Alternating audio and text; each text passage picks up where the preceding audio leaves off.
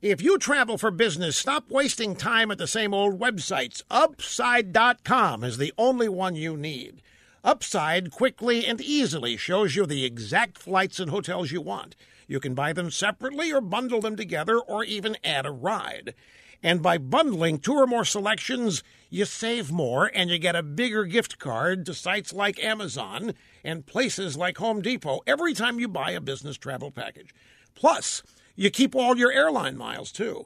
And Upside's expert navigators are available 24/7 via the phone and the web, giving you the VIP treatment to make sure all goes smoothly.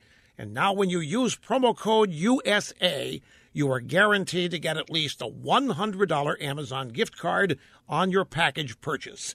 That's code USA to get a $100 gift card. Upside.com, minimum purchase required. See site for complete details. You know, folks, there is other news out there, and in some of it, panic levels are rising. Congressional Budget Office weighed in on what will happen in a few weeks if President Trump decides to end certain payments to insurance companies, i.e., insurance company bailouts. The CBO says that health care premiums will rise about 20% and federal budget deficits will increase by $200 billion if we don't spend the money. The White House says that no decision's been made about the insurance bailouts, but Trump is trying to force Democrats to get off the sidelines. He wants them to help come up with a replacement for Obamacare. Now, don't hold your breath on that.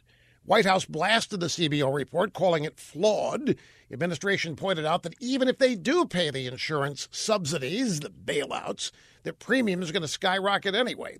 Besides, the entire issue is still in the courts. A federal judge ruled that subsidies are illegal because Congress never appropriated the money, as the Constitution demands. But the judge stayed his order so it can be appealed. Meanwhile, some facts. Democrats created Obamacare all by themselves. They handed out subsidies illegally by themselves. And now when the massive lies they told America are coming home to roost, they sit on their hands expecting a bailout. The Democrats wrote this check. It's time for them to cash it, again, by themselves.